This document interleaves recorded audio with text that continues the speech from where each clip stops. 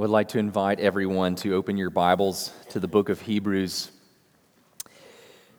We continue our journey in Hebrews to Hebrews chapter 12, verses 18 to 29. For those of you who may be wondering, Pastor Doug has begun his sabbatical. He'll be gone till May, so I will be taking his place with regular preaching. Some might be glad that we did it. We finally did it, right? Anyway. All right.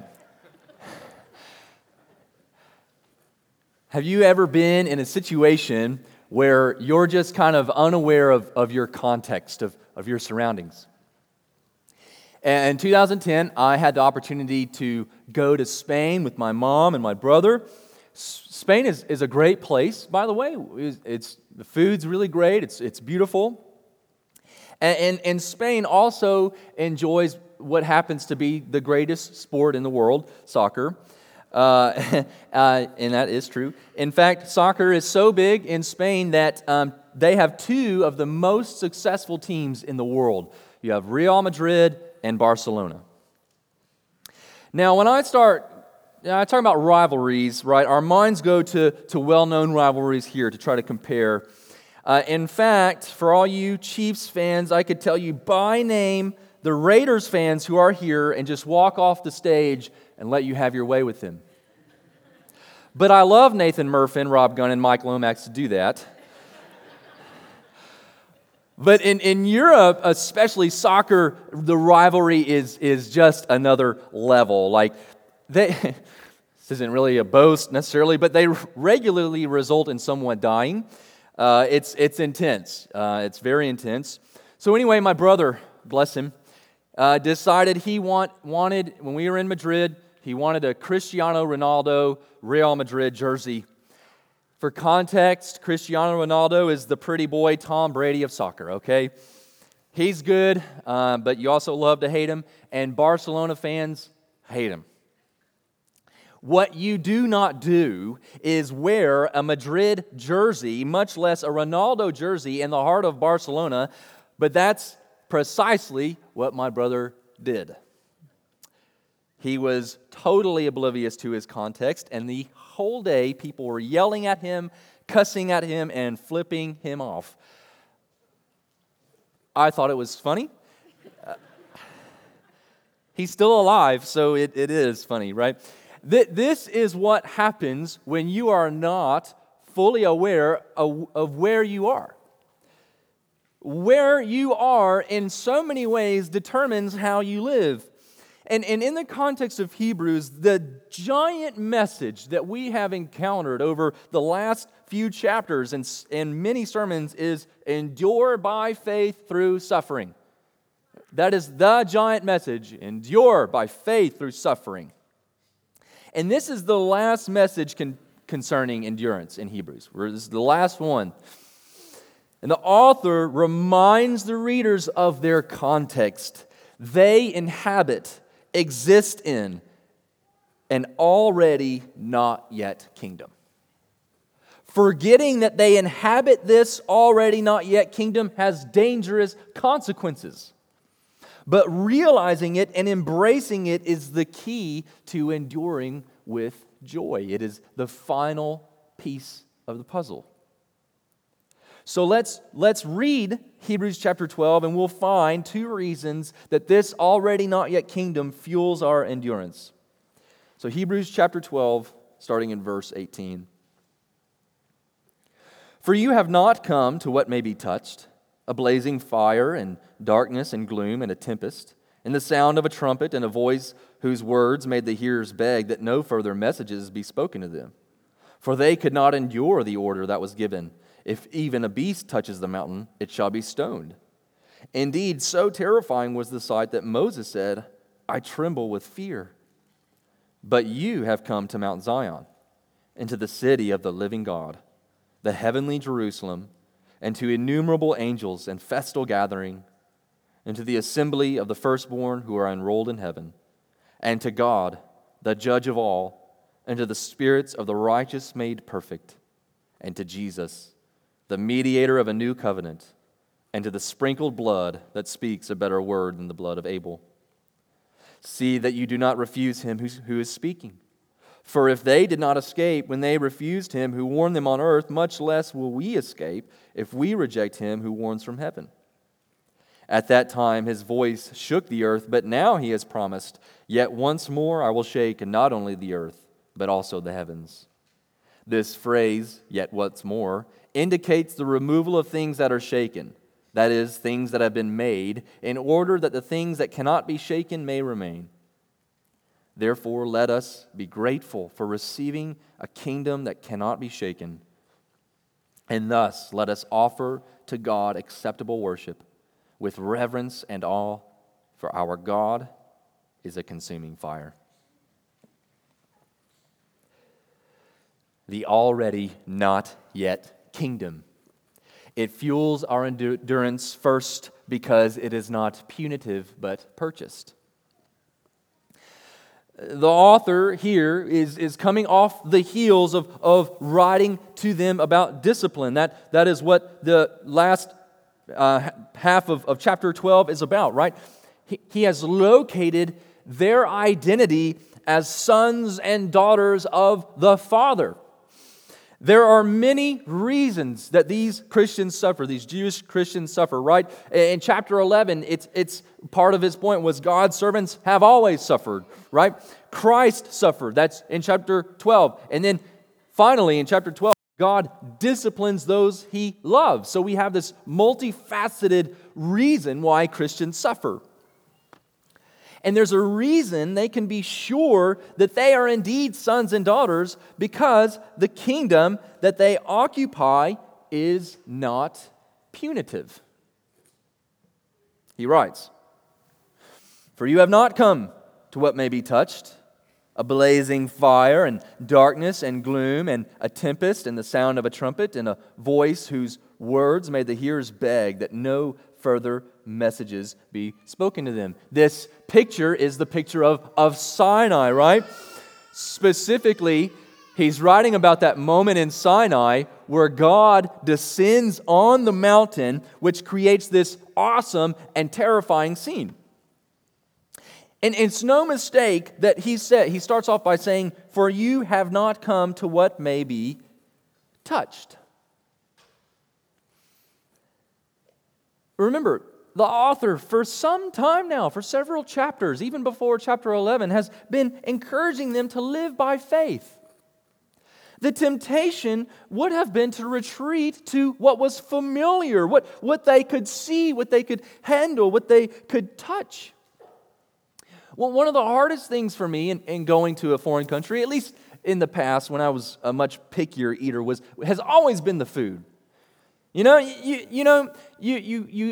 to another country and you eat the food and it's good and exciting for a while, but after a while, what I end up doing is I just end up making a list of all the foods that I cannot wait to eat when I get home.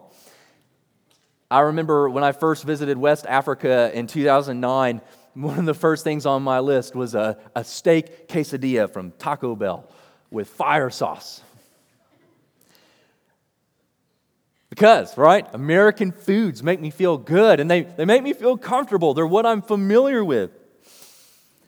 The temptation for them would have been for them to look back and think everything that they've been familiar with since childhood is better because it makes them feel safer and more comfortable. At least they could say we didn't have as many trials. And the author is saying You've not come to what is familiar. You've not come to what can be seen or touched because you don't want that. So he describes the scene at Sinai, this voice whose words made the hearers beg that no further messages be spoken to them, for they could not endure the order that was given. If even a beast touches the mountain, it shall be stoned. Indeed, so terrifying was the sight that Moses said, "I tremble with fear." This moment at Sinai, the reason this picture is so important is because it becomes like this snapshot of the whole Mosaic covenant, right? God's presence is blocked off because of sin, and sin results in your death. It was punitive. This is summed up in Leviticus 24. If anyone injures his neighbor as he has done, it shall be done to him. Fracture for fracture, eye for eye, tooth for tooth. Whatever injury he has given a person shall be given to him. This is the definition of punitive reciprocity. And if you follow the argument of Hebrews, it was especially punitive because, as he's already pointed out, it couldn't do away with sin. So they were always in danger. And so the author is saying, you have not come to this. You have no reason to fear being rejected or exiled or punished, condemned, or judged by God. It's funny that in a whole context of endurance, he says, right, that they could not endure the order that was given. I think that's purposeful. Here's what he's getting at. The Mosaic law could not produce endurance. No matter how many religious trappings you have, no matter how many rituals you perform, no matter how many religious performances or festivals, no matter how many sacrifices, no matter how much sin was exposed through judgment after judgment, these things cannot produce steadfast faithfulness. They can't produce endurance. Something else is desperately needed. So the kingdom that we inhabit is not punitive. It's purchased. The author says, you have not come to this, but, right, verse 22, but God, right? But you have come to Mount Zion and to the city of the living God, the heavenly Jerusalem, and to innumerable angels and festal gathering. Do you know what he's describing here? He's describing heaven itself, the very dwelling place of God. The Israelites could not even approach this mountain, this physical mountain that God has descended upon, or else they would die. And yet he's saying, we have entered into his actual presence. I want you to see how remarkable this is and what it means for humanity to be in the presence of God. Orrin Martin wrote in his book, Bound for the Promised Land, and he's describing some of the scenes. He said, Exodus may be considered the epicenter of the Pentateuch. God will ensure that his people will live in his place under his rule. At the end of the song sung by Israel after crossing the Red Sea, the establishment of Israel in the land of Canaan is pictured as the planting of a tree in a mountain sanctuary, exactly the picture of Eden. In other words, what the author of Hebrews is describing is that Christians have entered into Eden once again. Sin no longer separates us.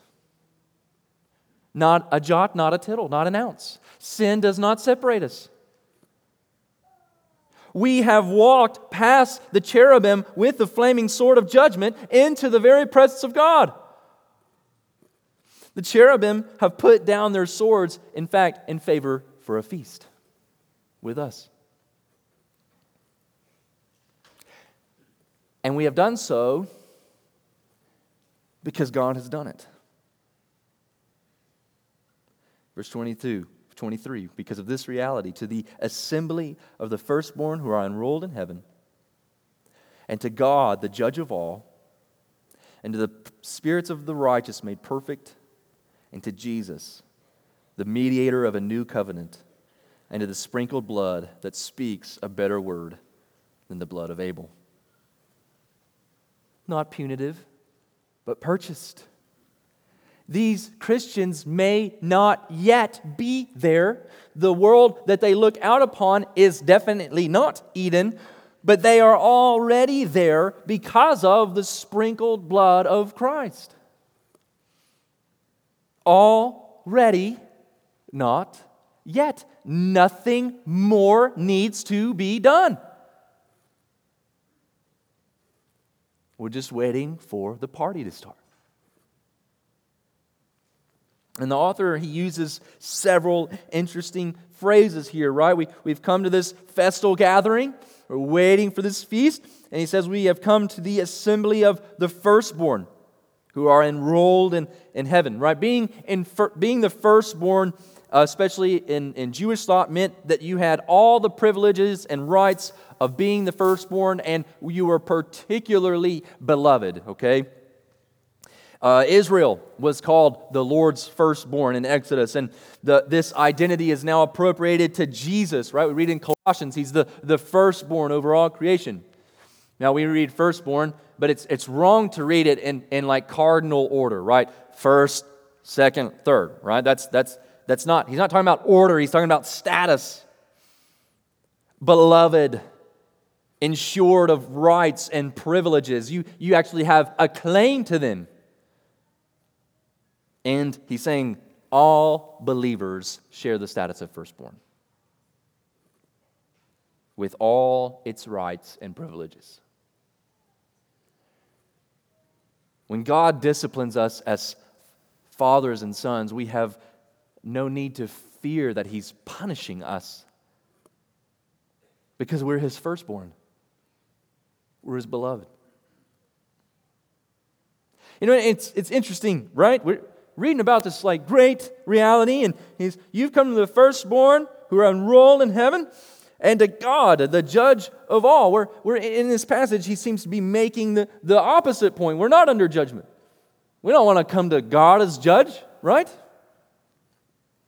Tom Schreiner asks, why does the author refer to God as judge in a paragraph that stresses of the joy of coming into God's presence?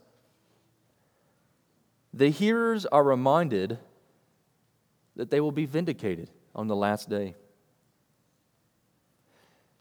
See, we don't come to God as judge over our sin. We come to God as judge, as redeemer and vindicator.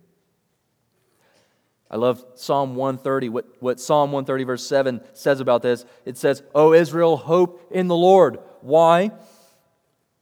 For with the Lord is steadfast love, and with Him is plentiful redemption. God the judge, through Christ, will redeem every broken and fallen part of our lives, and that includes all of our trials and all of our sufferings. Every part. You know, you'll hear a skeptic might ask, how could God allow so much evil in the world? And we look back on something like the Holocaust, and it's like clearly, all this evil, and there's the skeptic's question, right? But the part of faith says that we serve a God of redemption, and we will be stunned at the way He has redeemed all evil and all sin in the world for good and for His glory. Stunned.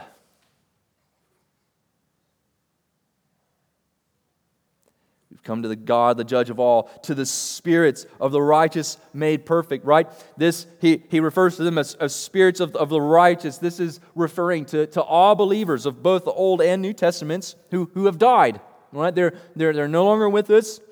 They're spirits because they have not yet been clothed with their heavenly bodies. And why are they perfect? Because they're not hindered by sin. They're in God's presence. Finally, and most foundationally, we have come to Jesus, the mediator of a new covenant, and to the sprinkled blood that speaks a better word than the blood of Abel. It's an interesting phrase, isn't it? It speaks a better word. That word better is where we actually get our sermon series title from, right?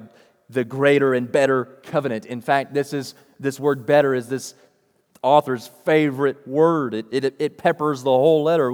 He says we feel sure of better things that belong to salvation. A better hope is introduced through which we draw near to God. This makes Jesus the guarantor of a better covenant. Christ has obtained a ministry that is as much more excellent than the old, as the covenant he mediates is better, and on and on and on. So how does Jesus' blood speak a better word than the blood of Abel? There's a number of factors that you can consider here, right? Abel's faith. He talked about Abel's faith, right? He still speaks by his faith back in chapter 11, like in his sacrifice being acceptable to God because of his faith. Right? The reason Jesus' blood speaks a better word is because Jesus is the ultimate sacrifice to God.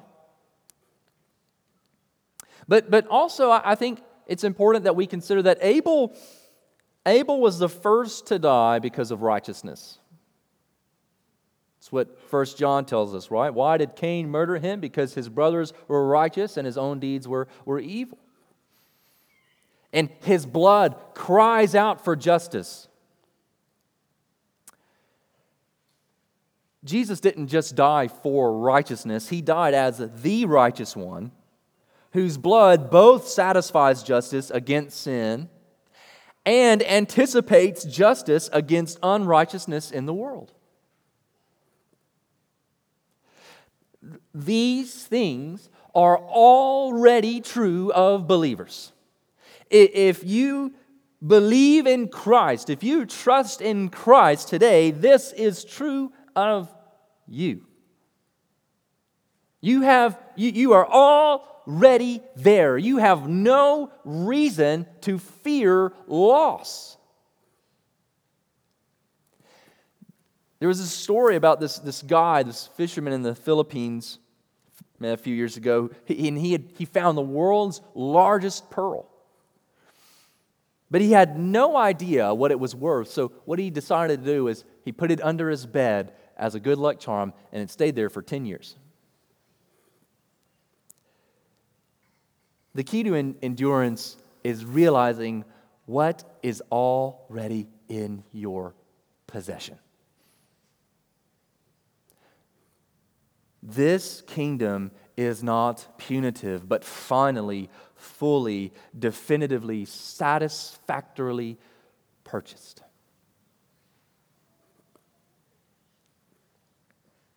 So we come to this kingdom, and we're there. You cannot change your status.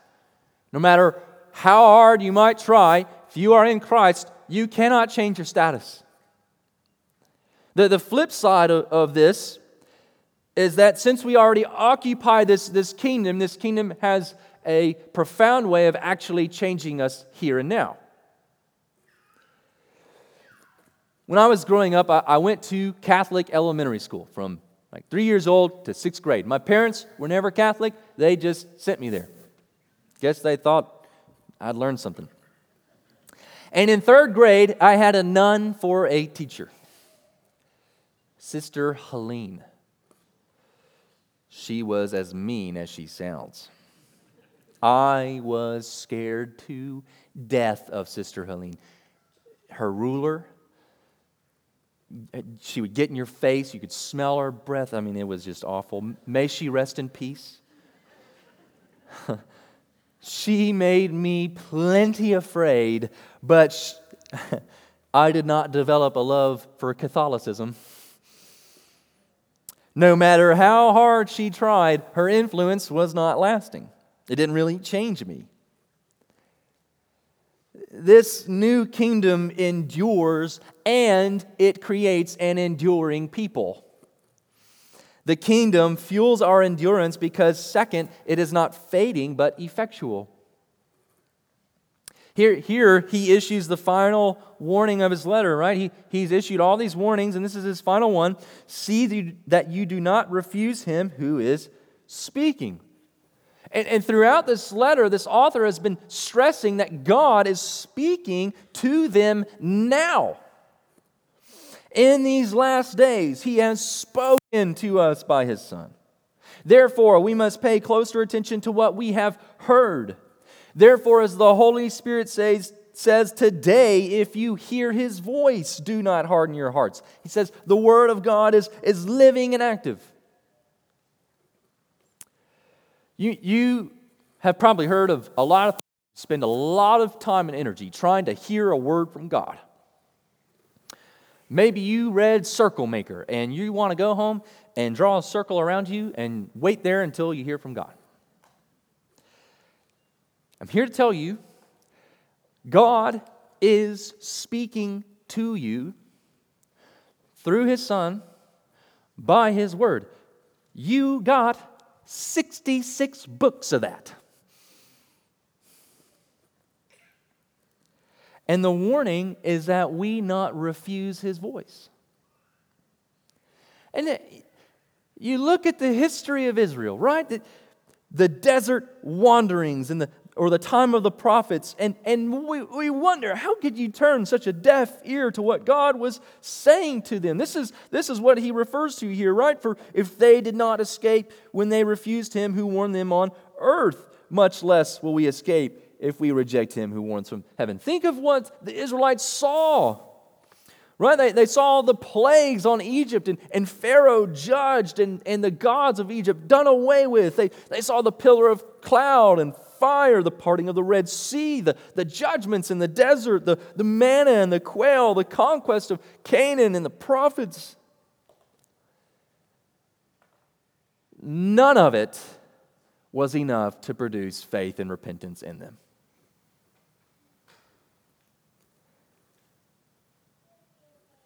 These Jewish Christians had seen none of that. We in this room have seen nothing like that. And yet, a higher obligation rests on us.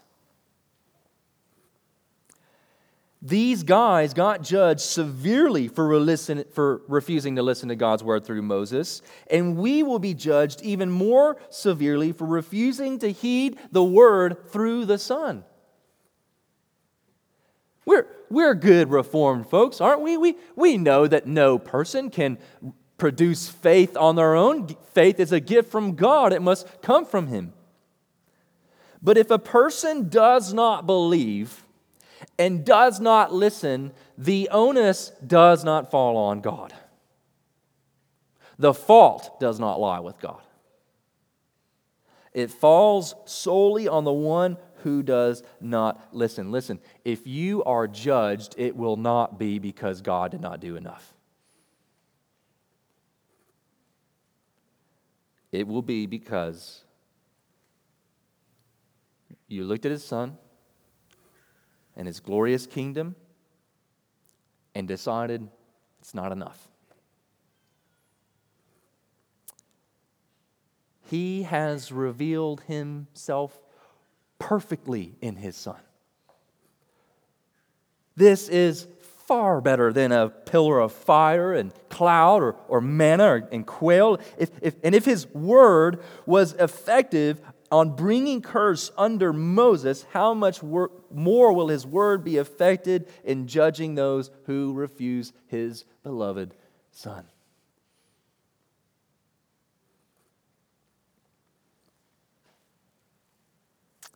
You know, every time I buy blueberries from the grocery store, we buy them for Willa. She loves blueberries. I think of my grandmama and my granddaddy. You know, they had some blueberry bushes at their house, and I remember every summer we would go there and we'd pick a ton of blueberries. Man, they were so good. Those are some of my favorite memories. And part of the temptation, right, it's not just these Israelites, and for us would be to say, well, it's more comfortable, it's easier to not be a Christian, just to go back to what we had, but also to romanticize what we came from, right? The temptation would be to romanticize what they had lost or given up, and be enticed to go back to what they were missing. That's the whole problem with the Israelites in the desert, right? They romanticized being in Egypt. And these guys, they couldn't go back and pick blueberries with grandmama anymore, right? They were cut off from their families. So what the author is doing here is he's showing them that there's something like so much greater and so much better and so much sweeter than any of the world's offers. At that time, his voice shook the earth, but now he has promised yet once more, I will shake not only the earth, but also the heavens. By this, the author is showing God has put an expiration date on the things of earth. The sweetest gift, the best reality that you can picture on this earth has an expiration date. It's fading. The present order will not last. That's his point here. This phrase, yet once more, indicates the removal of things that are shaken. That is, things that have been made in order that the things that cannot be shaken may remain. God has promised to put an end to the earthly, which for Israelites included the law of Moses, in favor of something new and something permanent. When God is talking about making a new covenant, right, He's not just going to make a new earthly covenant, right? It's going to be like the law of Moses, just a little bit different, some tweaks. No, He's going to make a heavenly one. And this is what is meant by it will not be shaken. This heavenly covenant will have no possible way to void. No possible way for His people to thwart it. It will remain. He has made it permanent and effectual, right? He says, therefore, let us be grateful for receiving a kingdom that cannot be shaken. And thus, let us offer to God acceptable worship with reverence and awe, for our God is a consuming fire. The enduring kingdom of God creates an enduring people for God. This kingdom is not fading, but it is effectual. It accomplishes in His purpose that which He intends. It will not fail. That's the point of this last phrase, right? That our God is a consuming fire. When you read this, it has connotations of judgment, yes. And in this context especially, it reminds us of God's awesome zeal. He is more zealous in His purposes for us than we are for ourselves. And praise God for that. That God is a consuming fire means He will judge where His holiness is rejected, but He will redeem where His holiness is applied. In fact, right, the very warning to not refuse Him who is speaking will have its result in His people. It will have its effect, right? The warnings function as God's way to keep His people. The good news is, if you're worried, if you're shaken up by these warnings, then that is what it's intended to do. And do you see the paradox here? Right, rather than this unshakable kingdom creating apathy, it creates alertness, doesn't it? A people who truly grasp this will be all the more diligent to fight sin and endure. It's not an excuse to be lazy. And the intended result is grateful worship with reverence and awe. Gratefulness reminds us of the truth of things.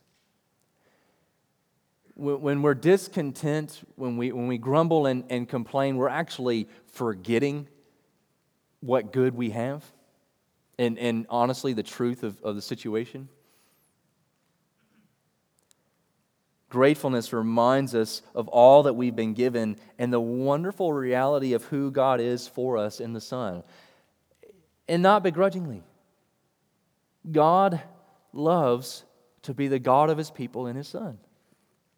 Paul wrote in Colossians 1, this is one of the best pictures of this reality. He says, give thanks to the Father. Be grateful. Why? Who has qualified you to share in the inheritance of the saints in light. Are you disqualified in yourself? Absolutely. You would disqualify yourself every day, but God has qualified you. He has delivered us from the domain of darkness and transferred us to the kingdom of His beloved Son, in whom we have redemption, the forgiveness of sins. The reality of the gospel, everything that Christ is for us, everything that He has done for us, all that He joyfully continues to do for us, and all that He will yet do for us is a cause for ceaseless worship and praise. This is the truth that we go back to time and again. We can never, ever, ever exhaust His grace. There's a minister in Scotland. His name was Kenny MacDonald, and he was converted suddenly out of a life of sin. I think he was probably in his 20s. There was these kind of revival meetings happening around Scotland, and so he told his mom that he would go to one of them, and at this revival meeting, he was converted. And he described his conversion this way: I never, ever looked back. God saved me that night in the house, and He will never hear the end of it. I will praise Him throughout eternity for His patience and grace for a sinner like me. I've never lost what He gave me that night. In addition to the gift of salvation, He gave me tears, and I've never lost the tears. God has given us a kingdom that cannot be shaken. Powers of hell, schemes of man, sin and failure, it cannot be shaken. May He never hear the end of it. Isn't that something? God wants His people to be characterized by gratefulness. God isn't interested in creating a people who are begrudging or cold. God wants a people who sing. A people whose hearts are so full at the sheer magnitude of who He is and all that He does, we don't let Him hear the end of it. You have done nothing to deserve it. And you can do nothing to jeopardize it. Christ is everything for you, all that you need Him to be and more. He dazzles you with His grace. He likes to dazzle us with His grace. It's precisely in realizing this and knowing that you are in a kingdom of marvelous, unshakable, unearned, full and free grace that will ignite endurance. You are already there. In Christ, through Christ, for Christ. Let's pray.